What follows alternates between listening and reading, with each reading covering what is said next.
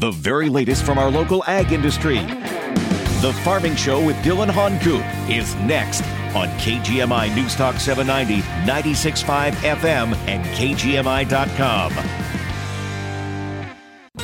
Now you can mow, jig, grade, haul, and more with the perfect solution for your property, a Branson tractor. Save your back and your wallet with one of our compact but powerful tractors here at Farmers Equipment Company. Stop by and choose from our full line of Bransons to take on your toughest tasks. With tractors from 19 to 55 horsepower, we have a Branson compact or utility tractor that is perfect for you. Want to use a rotary cutter to tame that tall brush on your property? You can do that. What about snagging a scoop from that pile of gravel to maintain your driveway free of potholes? You can do that too. Branson's 6-year warranty, along with our factory-trained technicians, will make sure your new tractor is always running great. Get the tractor you want and the peace of mind you need at Farmers Equipment Company. To learn more, visit us online at farmersequip.com or stop by our locations in Linden or Burlington today. Farmers Equipment Company, serving the Pacific Northwest for over 86 years.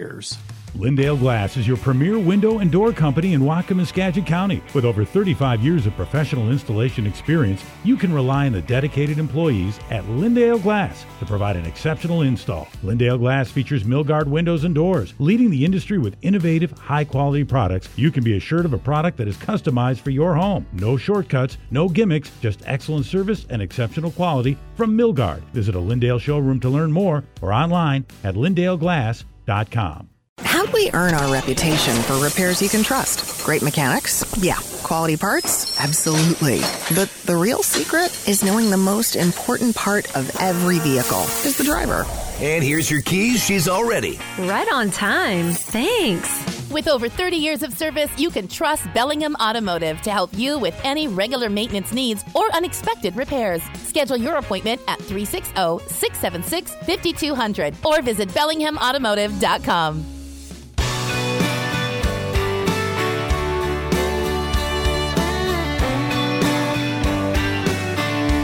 What is the future of agriculture in Washington State and across this country? It looks more bleak by the day. I hate to say it. And, we hear more and more about family farms, small and medium-sized farms in particular, not being able to make, even some large farms saying they can't continue to survive under the current conditions, the increasing costs of doing business, whether it's from market forces, global competition, added costs just from inflation, and then government mandates that make doing business, growing food so much more expensive, while at the same time the returns that people get for the food that they produce, the farmers, the money that they make, not going up anywhere close to keeping pace in most cases with the increased costs of doing it in the first place. What's going to happen here? Farms are starting to go out of business. I'm hearing more and more of it. Of course, we've talked about the Cascade Farm story here locally in Whatcom County with the new documentary that's out. If you haven't seen that, by the way, it's called Losing the Farm. You can find it at losingthefarm.com. I would encourage you to check that out if you haven't yet. We're hearing about other farms elsewhere in Washington State calling it quits. The good ones, too. Not just some fly-by-night operation that didn't happen to make it. And sadly, the numbers that our government is gathering are starting to show this. And we have some disappointing news to share with what's happening here in Washington State as well, with one of those big pressures in terms of labor and the cost of labor to farm in Washington State. Joining me right now with the Washington Policy Center, Pam Lewison. She's the director for their Center on Agriculture. Pam, and I want to talk about specifically what's happening with overtime here in Washington State, because that bill that we talked about that could give some relief to farm workers and farmers is dead. And I'll have you help me explain why. But first, new numbers are out. The new agriculture census from USDA, national numbers, and Tom Vilsack, the Secretary of Agriculture, saying it's a wake-up call. If you could put it in a nutshell, Pam, what would you say the message is from these numbers? Ooh, I would hope that the message is that the agricultural community, not just in Washington state, but nationally, needs help being able to survive. In Washington state in particular, the numbers are pretty stark. When you look at our farm survival rate between 2017 and 2022, Washington state lost an average of 743 farms a year in a 5-year span. That's a lot. That is a lot. That's over 3,000 farms gone in just 5 years' time. Yeah, it works and out just Washington state, right? Yes, just in Washington state. It actually works out to be 14 farms a week. 14 farms a week over the past 5 years gone. And this is what we're seeing. This is the crisis mode that farmers are feeling on the ground trying to survive. Yeah, I think when you look at sort of the regulatory environment that we in Washington are in, both with Washington state regulation and with national regulation as well, farms are just sort of getting squeezed to the point that they just cannot survive anymore. And it's not just environmental regulation anymore. It's labor regulation. It's the cost of doing business is just so astronomical at this point that farms are not able to make it. And they're making that hard choice to say, we'll do something else. Yeah. And that something else may be something that they've never done before, but it's, going to be easier than continuing to push against the flow of the regulations that they're facing. You got to wonder where this ends, and it's scary. I think what's scary to me, and this is not hard data like the agriculture census is, but just anecdotally, I think what's most troubling to me is not even just the farms that have gone out, which is heartbreaking, but the number of farms that I know of and people that I've talked to that are still in business. And these, again, the good ones, the good family farms that have been around for a long time in this state who are telling me, yeah, we're not sure how much longer we can hang on. And that number is downright scary. I think that's something that everyone is hearing. I don't think it's just you. I think everyone in the ag community, whether it's you or me or other people, are all having those same conversations around, do we hang on, or, do you get while the getting's good? Because more and more you look at things like some of the other statistics in the Census of Agriculture, things like, that the cost of doing business in 2022 was $11 billion. And that the average farm was only earning $53,000 in 2022, which, seems like it might be a decent amount of money. But when you look at the cost of living and the cost of doing business and the cost of having to pay people to work for you, that's not a lot of money. No. You think about that in terms of a salary and, especially for us over here in Western Washington, I mean, good luck even trying to keep yourself housed and cover all the bases when you're there. I mean, if that represents, as an average $50,000 a salary, not just for one person, but potentially for a family, good luck. Right. And I think, you look at that and you look at things like the inflated cost of labor. So, that's a great one to look at. In 2017, labor was the largest cost reported in the census at $2.18 billion. That was in 2017.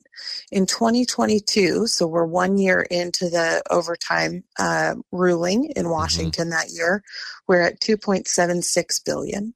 So we went up more than $500 million in 1 year with overtime. And that was at the 55-hour threshold. Yeah, wait for those numbers to come in now over the, 2 more years of phase-in, now that we're down to 40-hour-a-week overtime rules in Washington State. It's crazy. And the sad part on top of that is, okay, well, it's more expensive. And that's what some people would say, well, that's what you would expect. They play the whole fairness card on overtime. And, we've talked a lot on this show about the arguments for and against this. But the reality is that extra money, that extra cost is not helping, by and large, not helping the very people it was supposed to help either. And it's just driving farms out of business, spread between more people, not enriching any particular, in fact, the rules and the way it's rolled out, hurting people, making it even more difficult for them to make a living, which is counterintuitive, I recognize, for people on this whole overtime issue, but that is the reality, and that's what that community, the farm worker community, is speaking out on now as well. With us right now is Pam Lewison. She is the director of the Center for Agriculture at the Washington Policy Center. With us here on the Farming Show. Again, I'm Dillon Honcoop. Pam, talk about specifically on this overtime issue. And we're talking about the increasing costs, and this is a big driver in Washington State right now for additional costs and pushing people to the brink, pushing farms to the precipice of whether they're going to survive or not. There was a bill, and we've talked about it a lot on the show, that would bring some relief, not just for farmers, but for farm workers too, allow farm workers to make more money and ease the burden for farmers in this idea of seasonality, as it's called, that would allow an exemption from this overtime restriction for a set period chosen by a farm.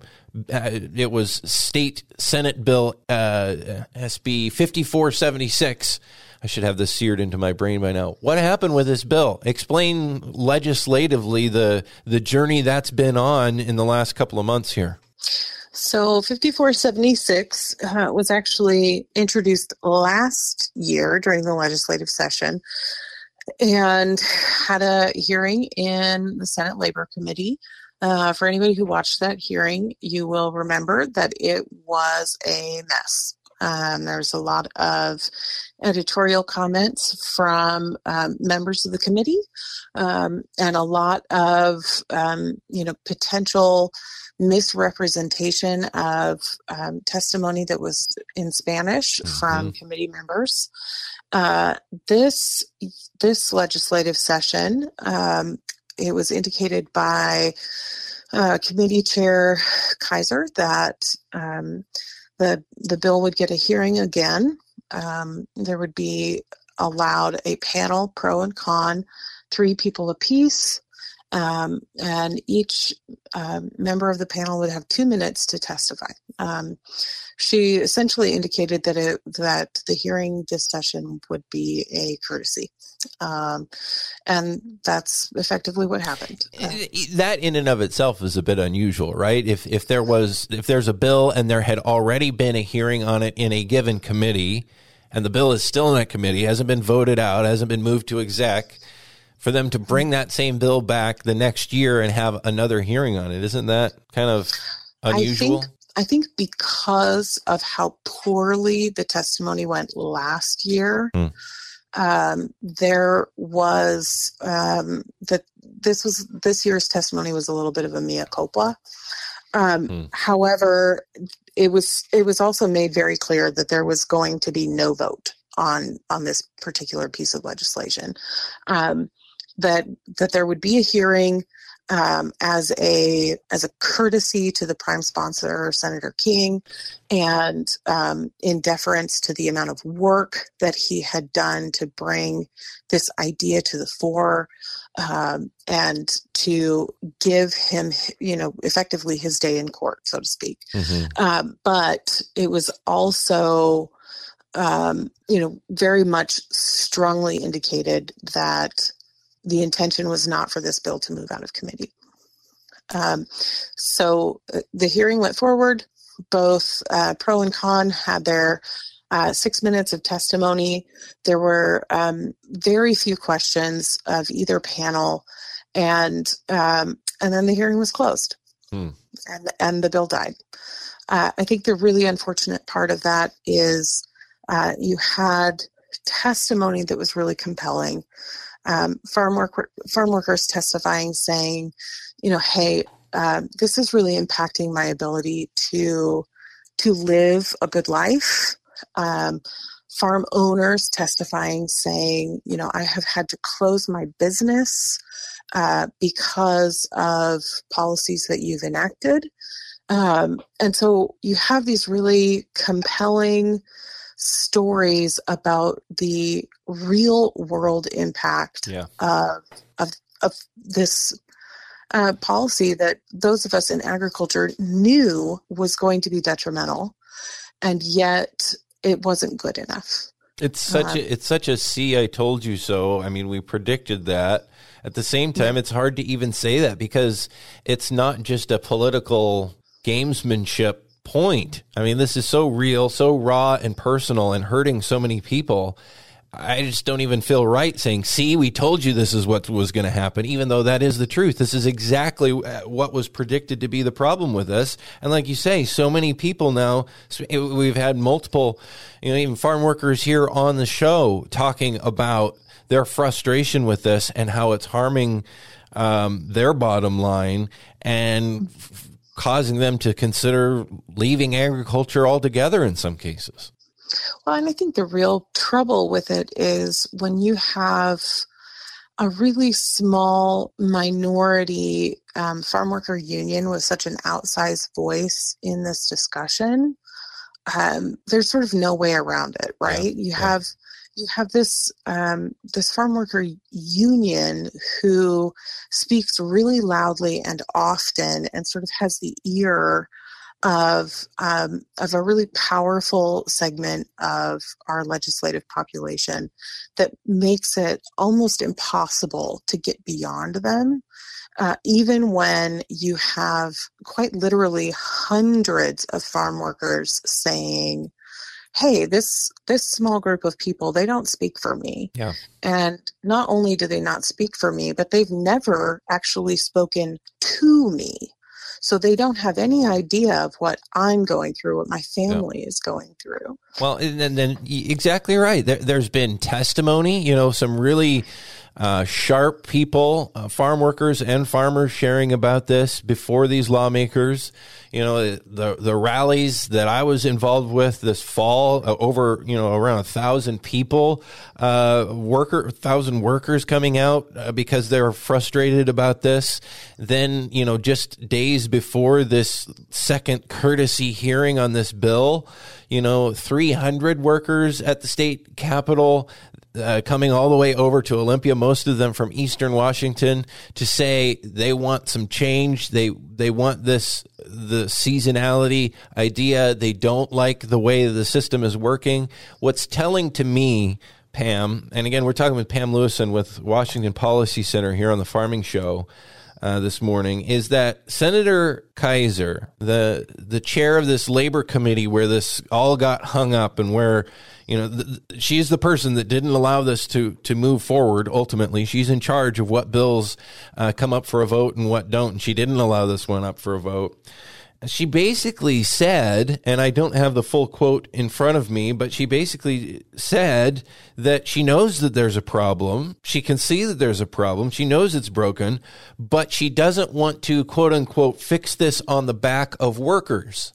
Yet, so in some ways, it's encouraging to me that this legislator sees that there's a problem. But it's crazy to me that she's saying she doesn't want to fix it on the back of workers, quote unquote, and yet ignoring the voices of what the workers themselves want. They're saying very clearly in large number. I don't know what's the deal with Senator Kaiser here, and what's it going to take to sway her? I think that's where you sort of have to separate the forest through the trees a little bit, because I think that is that very, very tiny farm worker union sort of whispering in the ear of legislators saying, but I represent all of these people. When you have this vast farm worker population that is not represented by that union saying, please come talk to us. Please come talk to me. Yeah. Because what I am experiencing is much different than what you are being told by this tiny, tiny group. And until we can get those steps to actually happen, I think that we're going to continue to have this sort of push-pull. What does it take to get those steps, to jumpstart that? I mean, I guess anybody's guess is out there, but, there are things that can be done to make this real. And, I'm certainly trying to do my part, but it takes a lot more than just me or my organization even to turn this around and to make this real to these decision makers. Yeah, I think it's going to be a continual, what it's going to take, I think, is really that continual groundswell from our farm worker community saying, not them, me, not them, us.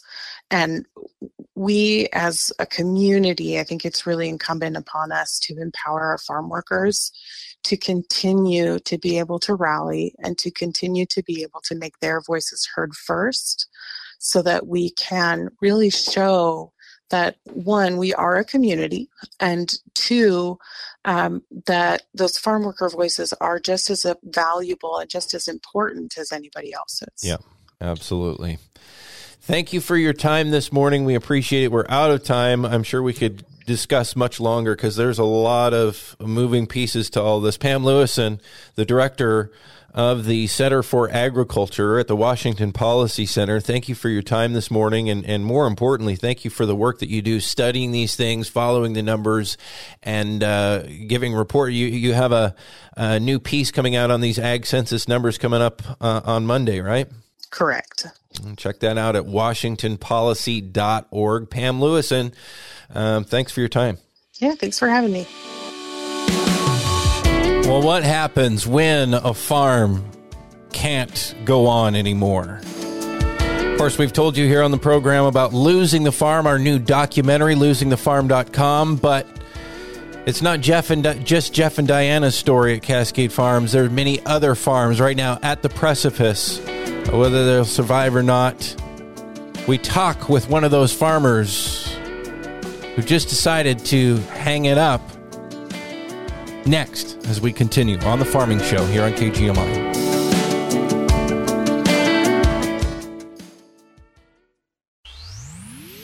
The Lummi Bay Market at Exit 260 is where you'll find more in the store. You'll find more in the store because there's so much store. Almost 10,000 square feet. The Lummi Bay Market is where you'll find everything you need for on and off the road. You'll find the best value on gas and diesel, along with way more than you would expect out of a convenience store. There's a liquor department featuring a great selection of your favorite competitively priced spirits, wines, and mixers. And of course, you'll want to check out the huge selection of ice-cold beer in their massive beer cave. Want to grab a quick bite for breakfast or lunch? Don't feel like cooking dinner? At the Lummi Bay Market, you'll find a great hot deli counter, including our brand new fried chicken, chicken tenders, and chicken wings with all the fixins. Make the Lummi Bay Market your first or last stop of the day for fuel, food, and more. The Lummi Bay Market, just off I-5 at Exit 260 on Rural Avenue. Open 24 hours, 7 days a week. Lummi Bay Market, where there's more in the store. The latest local news and important topics of the day from the West Mechanical Studio. No gimmicks, just the highest quality systems, 0% interest financing, and a 100% satisfaction guarantee. Rely on West Mechanical Heating, Air Conditioning, and Electrical. Contact them today at westmechanical.net. Get the latest news and information 24/7 with KGMI News Talk 790, 96.5 FM in Bellingham and mybellinghamnow.com. The opinions expressed on this program are not necessarily those of KGMI or the Cascade Radio Group.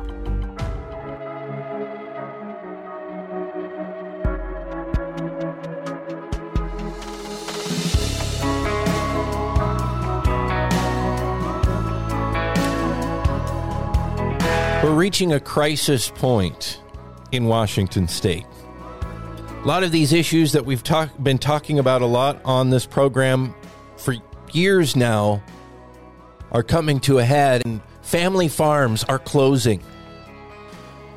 We've talked the last couple of weeks about the new documentary, Losing the Farm, about Cascade Farms. And Jeff and Diana on the program with us a couple of weeks ago. Heartbreaking story, but theirs is not the only story. There are far too many stories of families, multi-generational family farms that under the current conditions here in Washington State cannot go on. What is happening? Well, if you have been listening to this program, you probably have an idea, because we talk about, each week we talk about the pressures. And farming already has a lot of pressures with weather, with markets. You know, who knows what the price is going to be for a lot of things. Goes up and down, not up very much, mostly stays the same. And costs go up and up and up, and that's where some of the problems really start to get going. You know, everybody's experienced inflation. Farmers have obviously not been sheltered from that either, and when the costs of their business go up and up and up, but the price that they get for their food that they produce doesn't, well, eventually you can do the math on that. Even math challenged me can figure that out. That doesn't work forever. That trend can't continue forever. So you have those pressures, and then on top of it, like we talk about a lot on this show, the regulatory pressures. The state, you know, for years we've heard about, you know, other sectors of the economy and our society talking about unfunded mandates from the government. And that's what a lot of this stuff amounts to, things that are costly for businesses to deal with, but no way for them to recoup that cost, and they have razor-thin margins already. Suddenly that margin is gone or upside down. That's what's happening, and families are saying, whoa, we can't do this anymore. This is The Farming Show, by the way. Welcome on a Saturday morning. I'm Dillon Honcoop with you here on KGMI,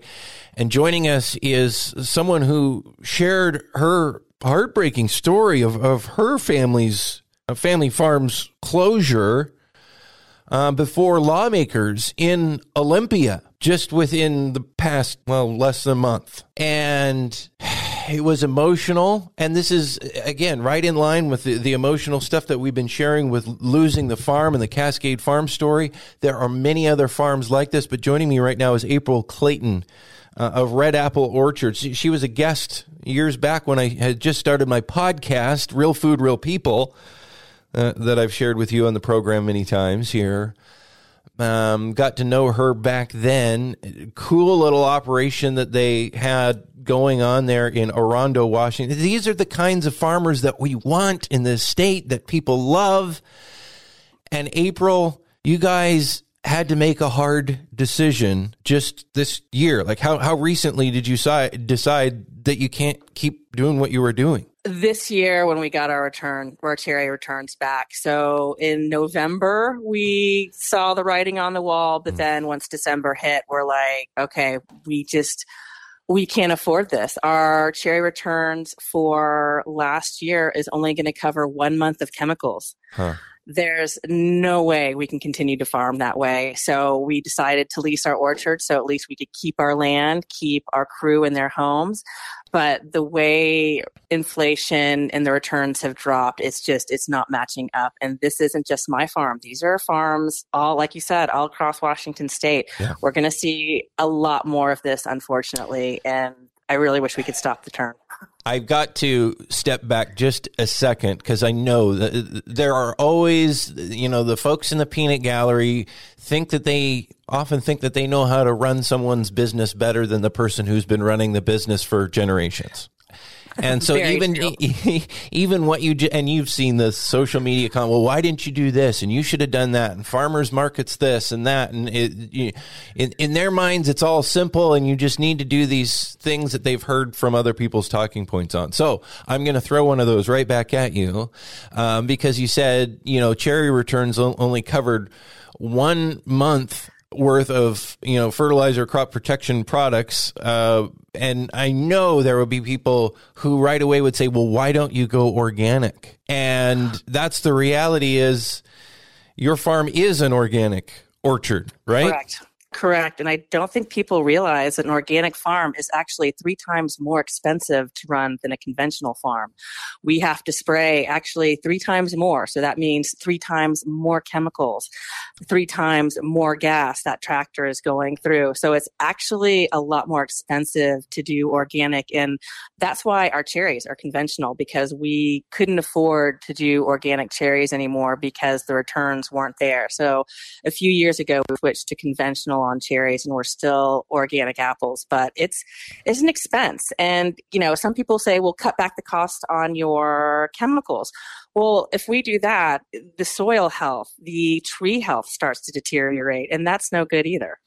You're busting multiple myths right there, and one being that organic means you don't spray products on your crop. And that is a reality of organic farming as well as conventional farming. It's just different products that are used. And so there goes one of these peanut gallery arguments of, well, you would save so much money if you went organic. That's what some people have been led to believe by talking heads out there, people with, little snippets on Instagram and TikTok about, how the world should work.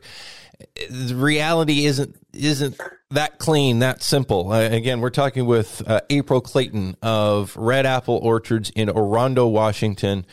They decided to close. Yeah, just let people know about your farm. You're a small farm as far as orchards and tree fruit go here in Washington State. Talk about what you guys do real quick and what's going to happen. Yeah, so we run about 150 acres. It's about 80 acres of apples and about 55, 60 acres of cherries. We have a full-time crew of between 11 and 13 people, and for harvest, we can hire as many as 50 people. Like I said, we're organic apples. We pride ourselves on having really high-quality fruit and also having, a really good relationship with our crew. There is a 25,000 person labor deficit here in Washington State alone, and we approximately pay all across the board roughly the same for harvest wage, and it happens to be whatever the H-2A wage is. But we know, since we all pay the same, it's the relationship with your crew and having good housing so that they want to return to your farm each year. So we've prided ourselves on that, and it's been great. But now the state has enforced this ag overtime, and we simply can't afford it. So all this time that we've spent building up, good relations with our crews has just fallen apart because we can no longer afford to pay them. And a lot of them are saying, because of this overtime, they're going to bypass Washington State altogether and go to Idaho and Canada, where the wage is actually much lower than it is here in Washington State. But because they're guaranteed more hours, they prefer that. They're away from home. They're not here to vacation. They want to work as many hours as they can so they can send money back home, in California or Mexico or wherever it may be. So this is really a disservice that Washington State legislature has done to the farmers here.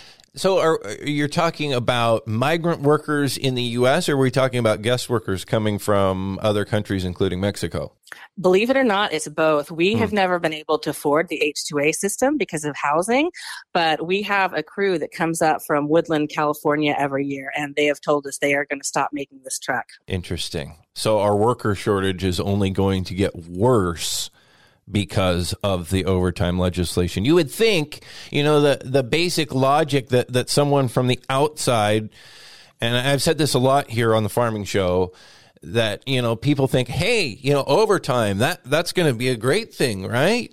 Workers will make more money. It's pretty straightforward. And the arguments go on from there for the proponents of this idea.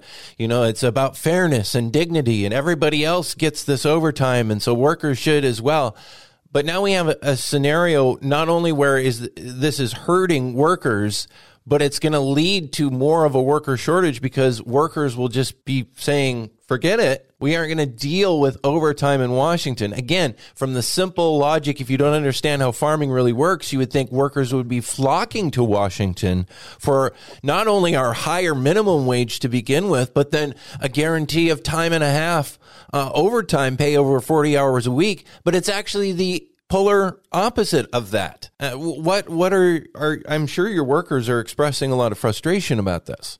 They're expressing a lot of frustration over this, especially when you consider agriculture is based on outside work. So we're based on what the weather does. So during the winter, when it snows or is below 18 degrees, our crews isn't working. So they can make up those times of slow work during the winter, during the summer, and now we've just cut that off from them. So they are seeing a dramatic slip in their paycheck because they expect to make more money during the summer and spring when there's work to be done. And we've essentially kneecapped that and said, no, that's not going to happen anymore. And basically, it's not that we don't want to pay our farmers this, but you can't get blood from a turnip. There's no money out there. My apple returns on Gala last year was $78. For 900 pounds of apples. So if you consider that minimum wage is going to be approximately $20 an hour this summer, so that means overtime is going to be $30 an hour. So it takes 2 hours to pick one bin. That's $60 right there. That's $17 left over to pay for housing, payroll tax, chemicals, land tax. That won't cover it. That's no good. $16 to cover everything else. Right. Or 18. Yeah. And I've actually heard of people's returns being less than $60 this year. So there are some farmers who are seeing returns that won't even cover the price of picking it. Upside down, just from harvest, not all the other costs around the entire rest of the year. That is insanity. And it's no wonder that family farms like yours are shutting down. And this is where the chickens are coming home to roost from the decisions that have been made in Olympia, that these costs keep getting ratcheted up. And, we've been warning about it for years. And I think a lot of people think, farmers just like to complain. They always complain. They always figure out a way. Just charge more for your food. Make people pay more for your food. We've talked many times on this program about how that doesn't work. That farmers are at the bottom of the food system chain. They're price takers, meaning they have to take the price that they get. They don't get to make the price. They don't get to set the price. They have to take what the market will bear. And if they can't match a price of somebody else somewhere else in the country who can produce more cheaply, or somewhere else in the world, that's what we're seeing here locally with raspberry and blueberry growers competing with fruit from all over the world that can be produced at pennies on the dollar compared to what it costs to produce here in places like Peru or Chile or Eastern Europe or different places like that. You have to hit that price. Otherwise, you aren't going to sell anything. And it is what it is. Some of those numbers that you had there, April, I think should be shocking to people, and probably are. Number one, 900 pounds in a bin of fruit. That's a lot of fruit, right? And correct. And you're saying it takes somebody a couple of hours to harvest that. But okay, a lot of fruit, great. Somebody, I think it's impressive. Always impressed by the work of farm workers and how quickly they can make stuff happen and get fruit in the bin or in the flat or whatever, it is that they're harvesting. I'm used to the flats of raspberries over here, not big, huge bins of apples. But regardless, they move fast, get it done quick. But wait a second, $78, and you're hearing some people getting less than that for that much fruit. Think about what you pay at the store, folks. If you go and pay, it's obviously quite a bit more than that. Well, think about what the farmer is getting now. Only $78 out of 900 pounds of fruit. And this is for the high quality, the good stuff that the Claytons grow over there. Yeah, and then this is an organic bin of fruit. Yeah. This is the higher end stuff. And then, another number that you threw out there, April, that I think a lot of people aren't familiar with is $20 an hour. I mean, a lot of people think farming must be minimum wage, or some people think that it's even below minimum wage, which isn't true at all. It's not legal. That's not what's happening. But you couldn't get workers probably for that amount, right? People just wouldn't do it because the prevailing wage, not in a legal sense, but in a practical sense, that's out there. If you aren't paying that much, somebody a worker is going to say, see ya, we're going to the next farm down the road.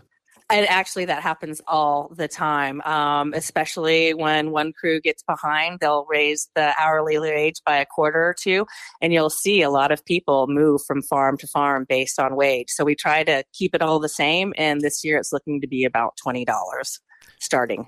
And that includes housing too. I think a lot of people forget that since we have this migrant crew that's only here for a short period of time, that we provide housing, and that's not cheap either. And that's not included on top of that $20. So there's a lot of extra hidden inside costs that unfortunately a lot of people who aren't in agriculture just don't see or understand. Yeah. From a distance, they think you're paying minimum wage and zero benefits, which isn't true at all. Like you're saying, housing, that's a huge benefit. And $20 an hour, that's not a terrible wage for a labor kind of position. And as you mentioned, the H-2A guest worker program continues to inflate those wages, right? Because the higher minimum wage that's required, which is going to be, I think, $19.25 this year per hour for H-2A guest workers, is required under the federal program in Washington State anyway. That essentially becomes the de facto minimum wage for farm work across much of the state, right? It does, exactly. I farm next to two large companies who use the H-2A. So they will pay their crew the H-2A wage. And so we will at least have to match it, if not raise it, in order to ensure crews, since we don't have H-2A. So we're going to be looking at the domestic workforce. And as we're said, because of the overtime, a lot of that worker isn't coming this way. So that the overtime combined with the low prices, we just figured we couldn't afford to farm anymore. If we took out an operating loan to continue to farm, we don't have the guarantee like we did in the past that our fruit is going to even make a profit. I mean, I've heard people last summer, their cherry crops, who were charged. Can you imagine being a farmer, bringing your fruit into the shed and then turn around and having the shed say, oh, for the pleasure of selling it, you owe us this amount of money now. So, crazy. Yeah. And they had to pay to produce fruit. Sheds. Correct. So all of their expenses plus pay the people who are supposed to give them money. And this is just, it's going to get worse unless we put some brakes on, at least we get some more controls. What we need is farmers to be at the table when our fruit gets sold. I don't think people realize that either. We don't have any control over what happens to our fruit once it goes to the packing shed. They decide what it gets sold for. They make sure their costs are covered, not ours. And one other myth that I hear a lot of people saying is, well, why don't you just take your fruit to a farmer's market? That's great. I love it. But at a farmer's market, I'm not going to be able to move 1 million pounds of apples. And that's what we're talking about for about 80 acres. That's fine for, 5 acres, but not for 80 acres. So the small farmers like me who aren't boutique farmers, we're the ones feeling the crunch right now pretty bad. It's the small and medium-sized commercial producers out there. We're just about out of time, 30 seconds left with April Clayton here on the Farming Show on KGMI. What are you guys going to do?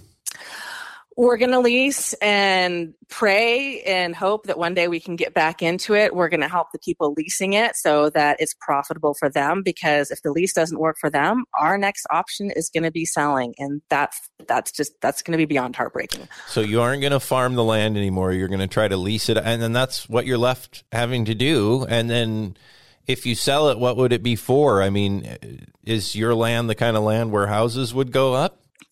It's a little bit of both.